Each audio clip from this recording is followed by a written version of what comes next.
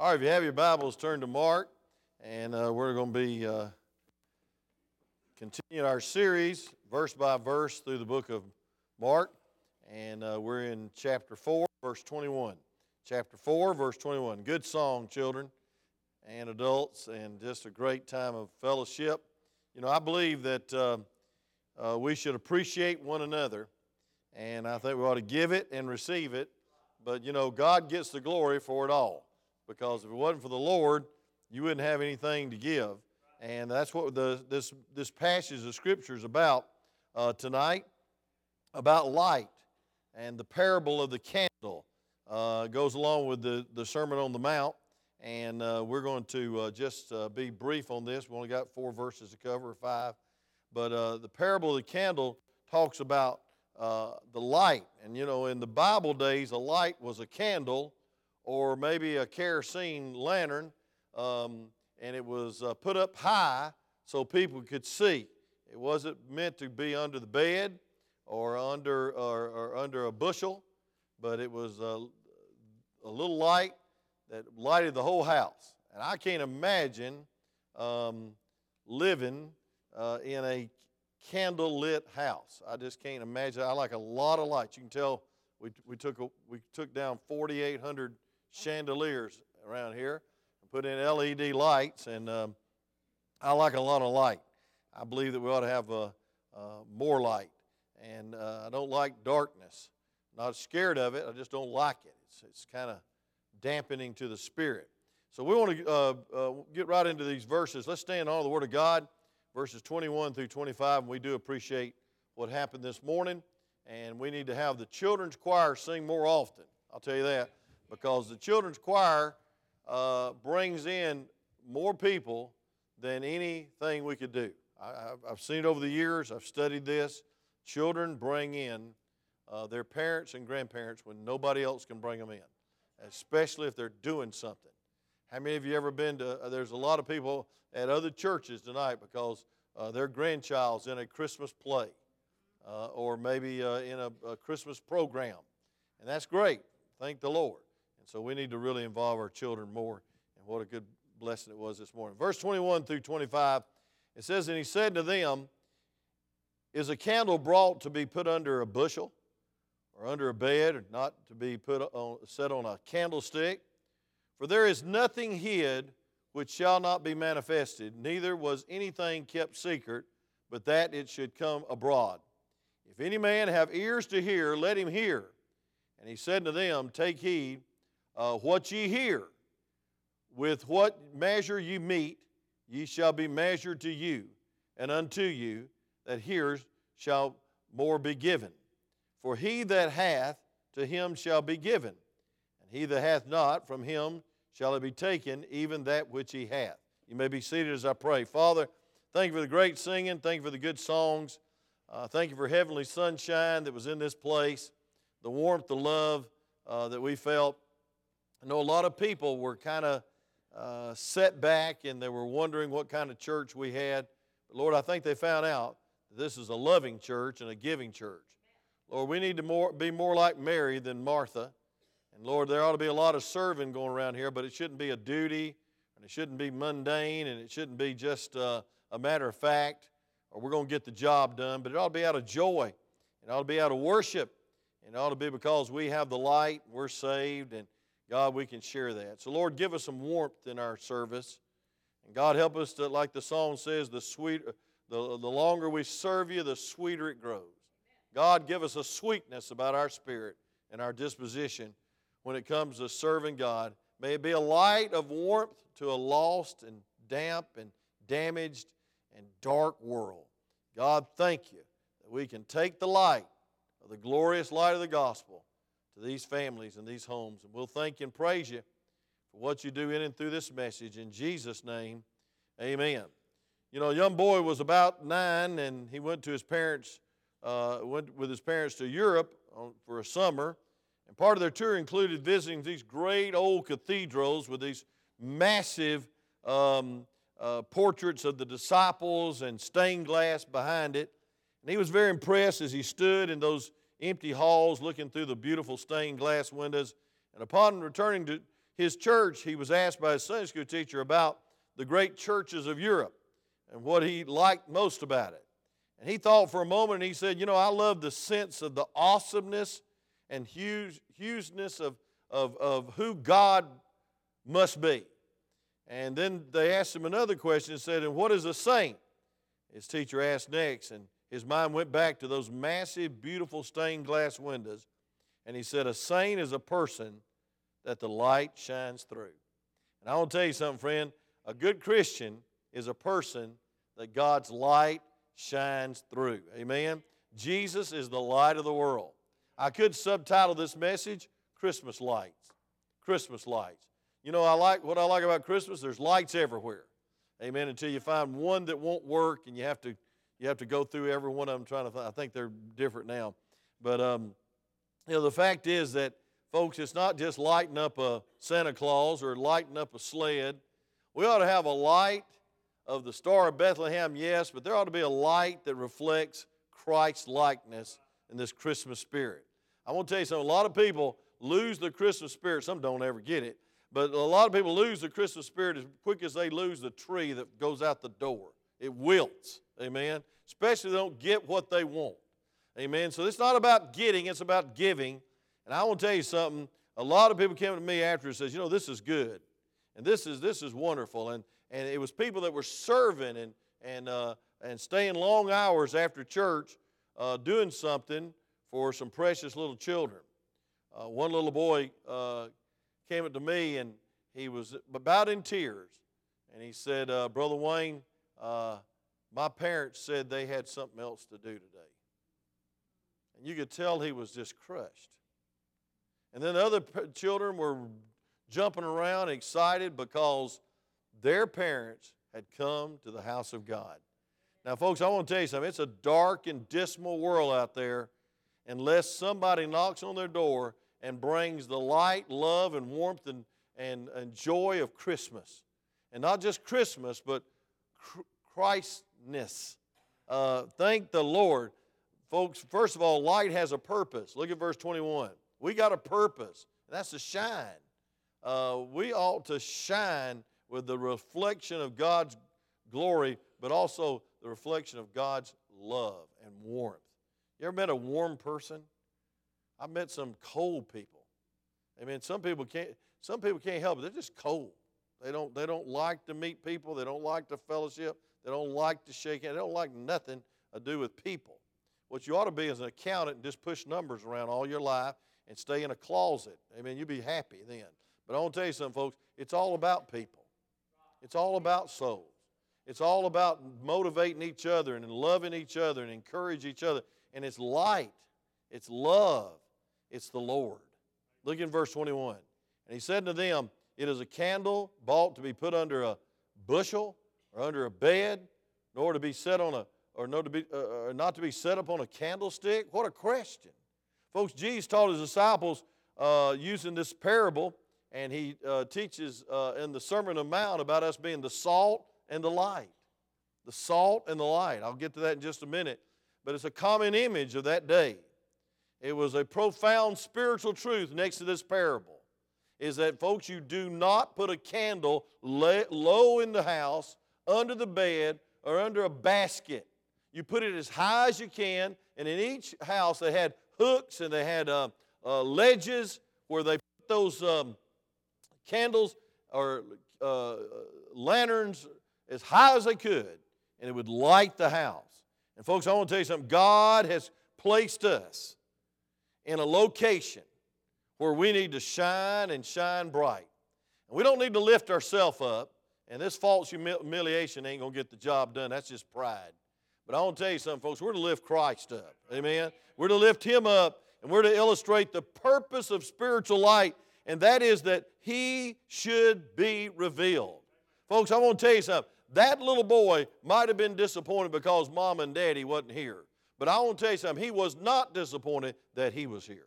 And I could tell he had love and joy in his heart, warmth in his soul, and he appreciated it. Matter of fact, he asked me right at the end of the service, could you take a picture of me and you holding my toy? I said, sure, praise God. I checked the background, Miss Kaylee, and I said, yes, we'll do it. I guarantee we'll do it. And he had to pose again with that toy in his hand with his preacher, because he was so appreciative, not of just the toy, but the love behind it. Folks, listen, the Bible says in John chapter 9, verse 5, that he is the light of the world. And folks, we have a great purpose, and that's to reflect the light of God. Look at John chapter 1, verse 18 real quick. John chapter 1, or real slow, either one, it don't matter. John 1:18. I love this verse because John 3:16 brings the light upon it. In John chapter 1, verse 18, the Bible says this. It says, "No man has seen God at any time. The only begotten Son, which is in the bosom of the Father, has declared him." Folks, when they need to see Jesus. The Bible says in verse 14, "The Word was made flesh and dwelt among us, and we beheld His glory, and the glory as the only begotten of the Father, full of grace and truth." That's light. Graciousness and truth. That's light.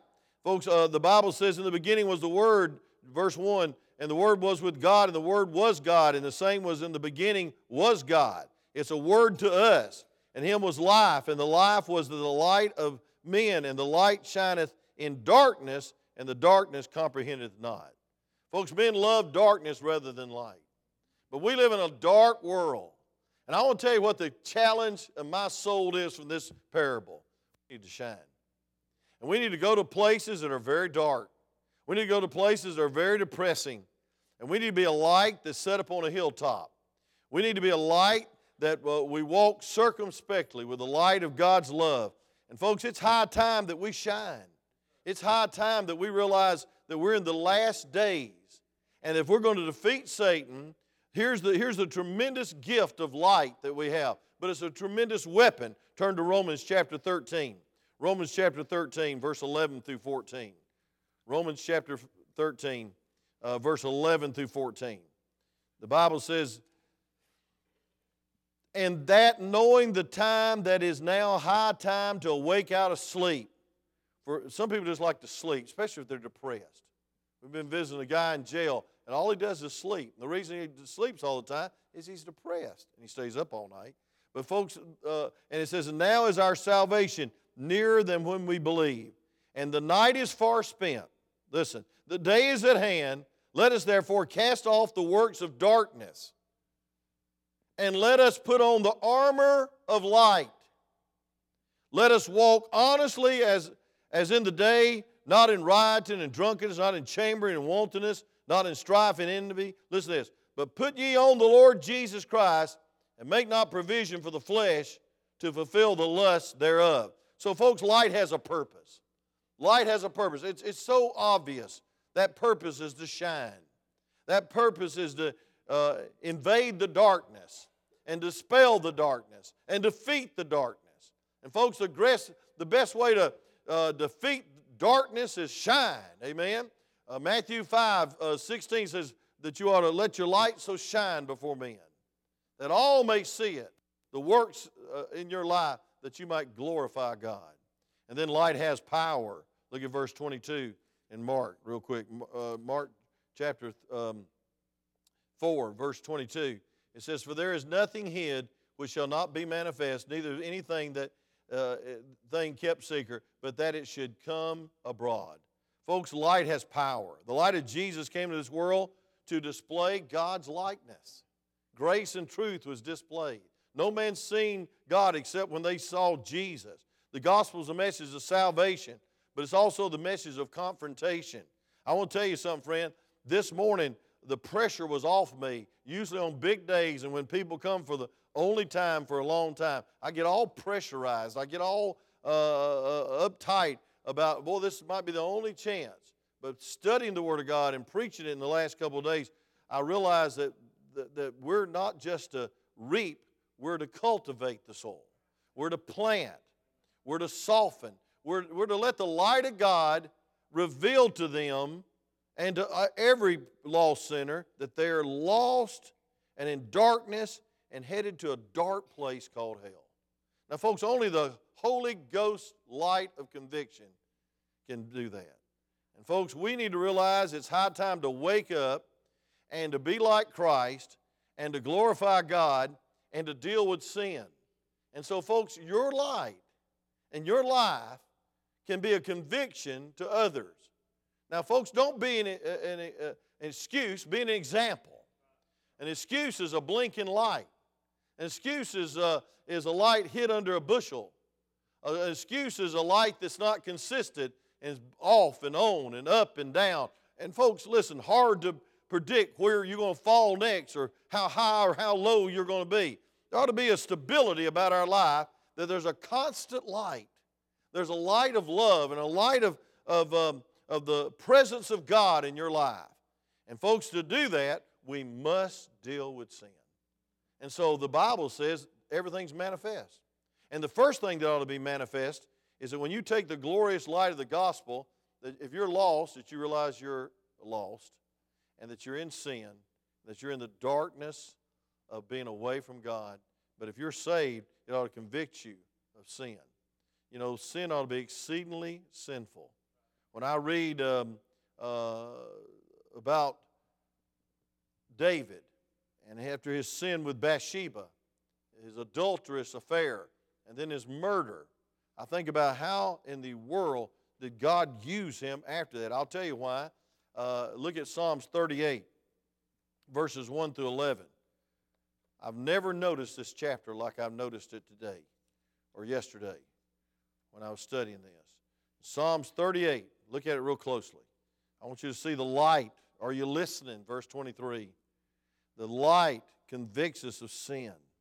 We need to be under the sound of the gospel. You know why people don't want to come to church? Because they want to give up their sin. They want to be confronted by the gospel. I mean a real church. You can go party all the time. You can go to a dark church where all the lights on the stage. But folks, I want to tell you something. You need to go to a church that's very bright and lights your heart up and reveals to you and you discern how far away from God you really are and how you're on the edge of darkness. But look at Psalms 38 real quick, verse 1. It says, O Lord, rebuke me not in thy wrath, neither chasten me with thy hot displeasure. Now, folks, that's not some flare prayer, so I've sinned, but I'm going to do it again. He said, O Lord, chasten me not in thy hot displeasure. This is after his sin. David is remembering his sin. He's being brought under rebuke. The light of God's word shining in his heart. And listen to this. For thine arrows stick fast in me, and thy hand presseth me sore. You ever been pinned by the Lord?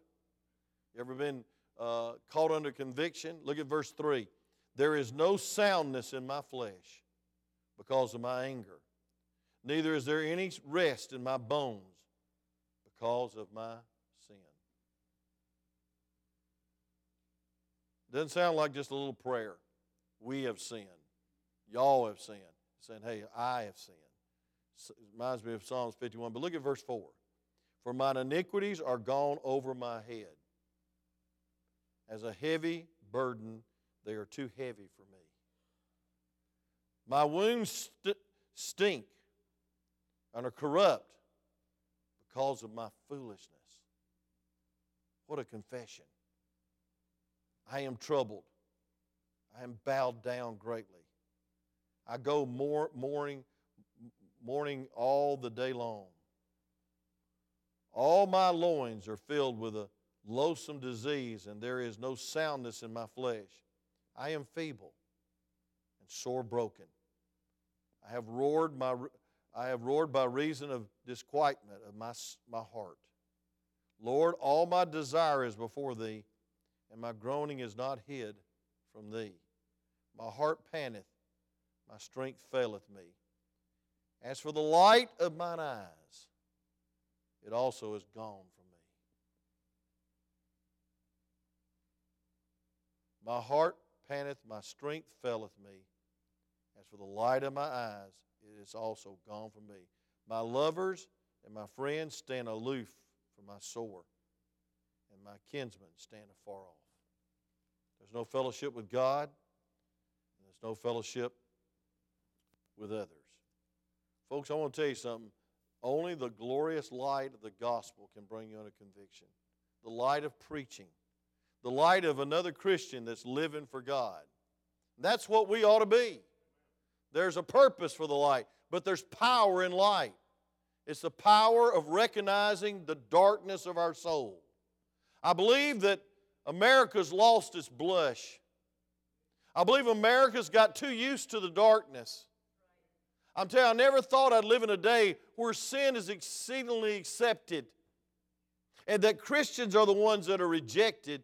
And folks, it seems like the movie stars are the ones that's trying to set our morals. We live in a wicked day. We live in a dark, dismal day. I'm glad there's some light in this place, and I'm glad there's some light in this heart, and I'm glad I'm enlightened by His Word. And folks, this is the key, verse 23, chapter 4. And if any man have ears to hear, let him hear. Are you listening? And then I want you to know in closing, light has its privileges. Look at verse 24. And he said to them, take heed what ye hear, with what measure you meet, it shall be measured to you, and unto you that hear shall more be given. For he that hath, to him shall be given, and he that hath not, from him shall it be taken, even that which he hath. It reminds me of the ones that went out and got some talents from the Lord while the Lord was gone, and some 1 talent and 5 talents and many talents. But the one that had 1 hid it, and he lost that 1. One that had 5 got 10, and one that had 10 got 20, and they invested their life. What an investment. What an investment it is to be a yielded vessel of God's light and God's love. This verse is rich in truth. It cautions us to listen to the right voices. The right voice will always speak words that line up with the Bible and point us to Jesus. We're to listen. We're to listen to what the Holy Ghost says about us, not what everybody else thinks about us. Folks, that's reputation. What we need is the character of God in our lives. Then we're counseled to pass on the truth. That's what I want to close with tonight. Folks, we're entrusted to give out the light. We're entrusted to serve and to be open and honest and overflowing. God never fills us to have a filling. We're given the great privilege of being called to proclaim the light. We're comforted by that promise. Did you learn anything in Sunday school this morning? We'll give it away. Did you learn anything in church this morning? Did you learn anything by serving this morning? We'll give it away. Let it flow. God didn't call us to be aquariums. God called us to be vessels, conduit from the upper pool. We're to flow with rivers of living water from our deepest part of our lives. We're to flow with His Spirit, John chapter 7. And so we need to be specializing in giving. That's the Christmas lights, the light of love. God doesn't just pardon, He abundantly pardons. He doesn't just give mercy, He delighteth in mercy. Micah chapter 7, verse 18. He doesn't just save, He saves to the uttermost. God doesn't just save a sinner and forgive his sins. Folks, He adopts him into His family. He gives him peace and joy and hope and blessing and purpose, absolute assurance and security. Why? Because He wants you to have more. He wants you to overflow according to His riches. He wants you to give. And so, folks, He loves more. He shows mercy more. He forgives more. And, folks, we have more hope, more blessings, and it's all because He wants us to be an entrusted steward of the light. The light. And, folks, the light has promises. As you give, God said He'll give to you. As you flow, He'll give more. And folks, you can't outgive God, but I've learned to give that He might give, that I might give more. And it's abundance. It's the grace of God flowing. You got to learn this, is if you want light, you got to push the button. You got to flip the switch. You got to yield to the electricity, say amen. You got to let it flow. And folks, God came into this world with tremendous power. And His life invaded the darkness, and His glory infiltrated, and the grace and truth was made manifest. And I want to tell you something, friend, that's how we ought to shine. Let me just close by saying this, is that this lines up exactly with the Sermon on the Mount. Look at Matthew chapter 5, verse 14. We'll close with this. The Bible says this. That simple parable meant, hey, the more you give out light, the more light you're going to have. I want to tell you what the most miserable people in Christmas is, and it's the highest rate of suicide of any other of any time of the year, is people that are in it to get it. Not and in it to win it. Amen? Not a minute to win it. They're in this life just to get more, and they can never get more. And they're totally dissatisfied with themselves and everybody else around them, and that's called depression. Somebody in the prayer room said they left their home with a person weeping in depression. Now, folks, that ought not be. That's sad. That's dark. That's dismal. That depresses me. To think that somebody's sitting home weeping in depression. It's real, I know, but I want to tell you something, how to get out of depression. Walk in the light as He's in the light and have fellowship one with another, because the blood of Jesus cleanses from all sin. Confess our sins. Get right with God. Die to self. You say, well, it's not that simple. Well, then come to church and let the warmth of God's love overcome you in a worship service. See, worship is very important. I want you to see Matthew chapter 5, and just a couple of truths here. In verse 14, it says this. Well, verse 13 says, ye are the salt of the earth, but the salt has lost its savor or flavor. Wherewith shall it be salted? It is hence good for nothing but to be cast out and to be trodden under foot of men. And so, folks, he compares us to two things here, salt and light. And, folks, he calls us salt, both salt and light. Look at verse 14. You are the light of the world. You are the light of the world. You're the best Christmas lights that anybody could put up, anybody could display. You're the best silhouette of Jesus Christ that these little kids will see today. It's the only hope they have, is they get an appetite for this instead of that, for light instead of depression, light instead of darkness, light instead of sin. We must show them a difference. That's why you serve out of duty, or you just, do whatever you do to get it over with, folks. Salt is a deterrent. Salt is what Jesus was saying, that He was telling us that He left this world to influence people for the glory of God, and that you are salt.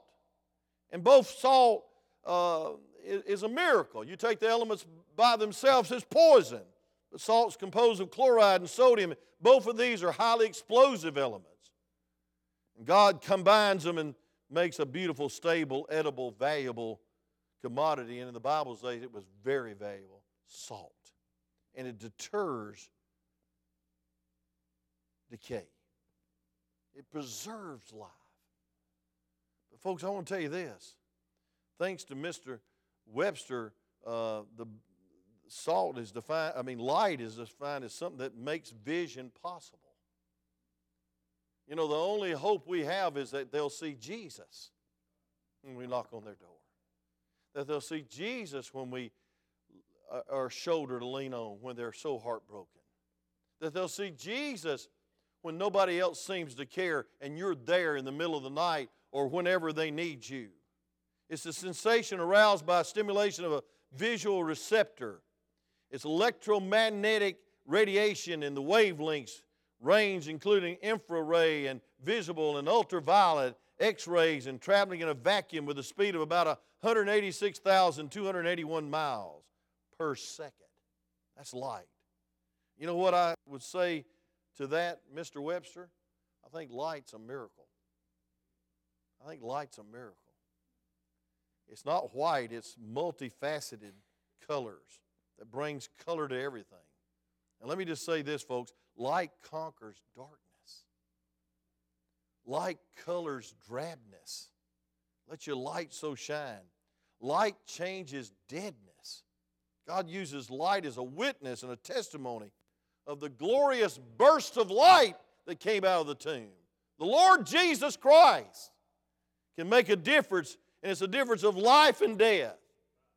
Light conditions dreariness. Children of God should be like a warm ray of light.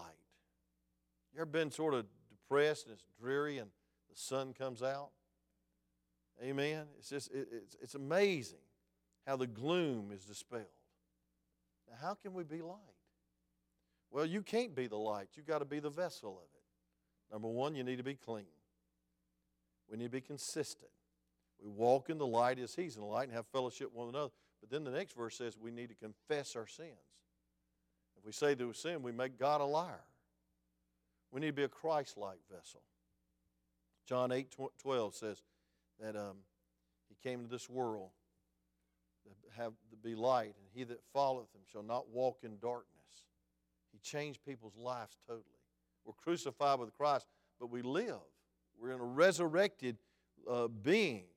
Galatians 5:22 says we can have love and joy and peace and meekness and faith and temperance and long-suffering. Light. And folks, if you have light, you're like Jesus. Number one, He was a sympathetic Savior. He came to this world because He cared. Folks, people don't care how much you know until they know how much you care. You can give them all the facts you want to. You can teach and preach and try to straighten them out. But I want to tell you something, folks. Jesus came to this world to identify with our sinfulness and our weakness and our darkness. And the light walked right into it.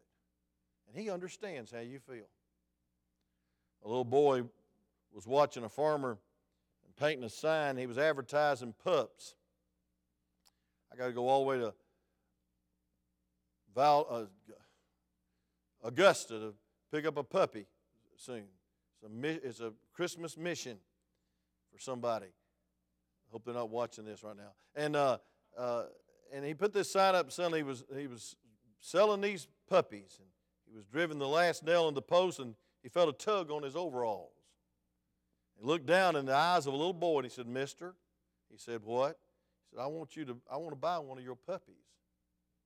And he said, "Well," said the farmer, as he wiped the sweat off the back of his neck, "these puppies come from a fine parents and cost a great deal of money. They're thoroughbreds." The boy dropped his head for a moment, then reaching deep into his pocket, he pulled out a handful of change and he held it to the farmer. He says, "I got 39 cents. Is that enough to take a look?" And "Sure," said the farmer, and with that he let out a whistle, and here comes Dolly, he called. And out from the doghouse ran Dolly, followed by 4 little balls of fur. And the little boy pressed his face against the chain-link fence. His eyes danced with delight. And as the dogs made their way to the fence, the little boy noticed something else stirring in the doghouse. Slowly, another little old ball appeared, this one noticeably smaller. In somewhat awkward manner, the old little puppy began hobbling towards the others, doing his best to catch up. This was clearly the runt of the litter. "I want that one," said the boy, pointing to the runt. The farmer knelt down at the boy's side and said, "Son, you don't want that puppy. He will never be able to run and play with you like these other dogs would." And with that, the little boy stepped back from the fence, reached down and began to roll up the leg of his trousers. In doing so, he revealed a steel brace running down both sides of his legs and attaching itself to a Pacific-made shoe. And looking back up at the farmer, he said, "You see, sir, I don't run too well myself, and he will need someone who understands." And folks, that's a little old doggy story, but I want to tell you something, folks. God knew you needed someone that understood. And He that knew no sin became sin for you. The light walked into the darkness. Folks, if we're going to have Christ-like light, we need to have we need to be sacrificial like the Savior. It'll cost you to shine. You'll have to go where it's not comfortable. You'll have to get up earlier. You have to stay later. You'll have to keep going and get hurt by people rejecting you and letting you down. That's the greatest hurt. And so you need to be a Christ-like light. You need to be a sympathetic, empathetic God. I mean, you need to understand these folks. You don't need to just think they're just mean. No, they're probably just hurt, and that's why they're mean. You need to be a sacrificial light. You need to be a seeking light. You need to go where they're at. And then you need to be concerned. You need to be concerned. I was concerned about that little boy when he came up to me with tears and said, My parents said they had something else to do today. You know what he was saying? I'm hurt. I'm really hurt. I feel rejected. You know the only thing I could do? Just give him a big old bear hug and say, hey, we love you. We need to be the light. We need to be a consecrated light, consecrated vessel. Folks, we need to be a vessel that makes a difference in this dark world. And that's exactly what you that's in the bus ministry and all the ministries of this church do. If you want to have warmth, just give out the light. You want to feel loved, just love someone else. You want to feel like somebody, just be somebody to somebody that thinks there's nobody that cares. Just be a nobody telling everybody about somebody that can save anybody. That's what a light is. A light does not exist to call attention to itself. Oh, what a great Christian you are. Some people live for that accolade. No, what you need to pray is that they say, oh, what a great God you serve. The light always reflects the light. I close with this. Woodrow Wilson told the story of being in a barber shop one time. He was sitting in the barber's chair when I became aware that a powerful personality had entered the room. A man had come quietly in upon the same errand as myself to have his hair cut, and he sat in the chair next to me. Now listen, the future president of the United States said this. Every word the man uttered, though it was not in the least didactic, showed a personal interest in the man who was serving him. And before I got through with what was being done to me, I was aware I had attended an evangelistic service because Mr. D.L. Moody was in that chair. I purposely lingered in the room after he had left and noted the singular effect that his visit had brought upon the whole barbershop, everyone in it. They talked in undertones, and they did not know his name, but they knew something had elevated their thoughts. And I felt that I left the place as I should have left a place of worship. Why? Because one man sat in a barber chair that had the light. He wasn't criticizing or gossiping. He was just concerned about the needs of the first person that was cutting his hair. And then he was lifting up Jesus as the answer. Maybe God's spoken to you tonight about your testimony. Maybe God's spoken to you about the light that you manifest or you reflect. Could you be doing better? Could you yield more? I want to tell you something, friend. To this day, I remember Mr. Lawrence, Billy Manning, Billy Kelly, my Sunday school teachers when I was a junior boy, the years before I got saved. And I remember the time they spent with me. I remember the church socials I went on with them. We'd all climb in, it was a little church, so we'd all climb in their car. I'll never forget one time we played that red light game and all the class got out and ran around the car in the middle of the intersection. And I thought he was going to kill us. And I thought we was going to get killed. That's a very dumb thing to do. That was back in the 60s when you was crazy. And I remember his composure. I remember his love. I remember the time that he'd spend. I remember he was a Georgia Tech student, and I thought, my goodness, why does he have any time for a son of a drunk? Why does he have any time to take time to call me every week and come visit me? Why does he have so much time for somebody that's so insignificant as I am? That he would teach such a good lesson, and he would do it with love, and he'd do it with joy, and he'd do it with enthusiasm. And then he'd really care if I got the message. Why would he do that? But I know one thing. More than I remember Billy Kelly and Billy Manning and Mr. Lawrence and Luther Nance, who took me soul winning. I remember that they were a light of God's love in my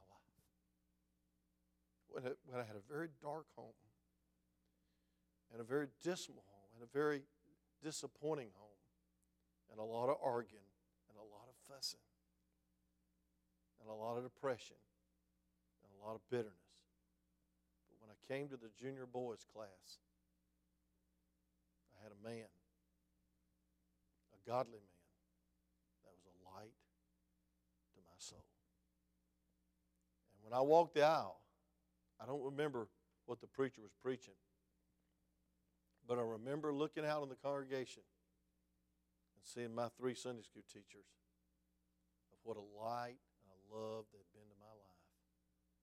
And this son of a drunk became a son of the king. Why? Because they reflected the love of God. They reflected a light that brought conviction to my soul. They reflected a Christ-like spirit that touched and broke my heart. We're stewards of the light. And the more you give, the more God will give to you to shine. Don't worry about trying to manufacture it.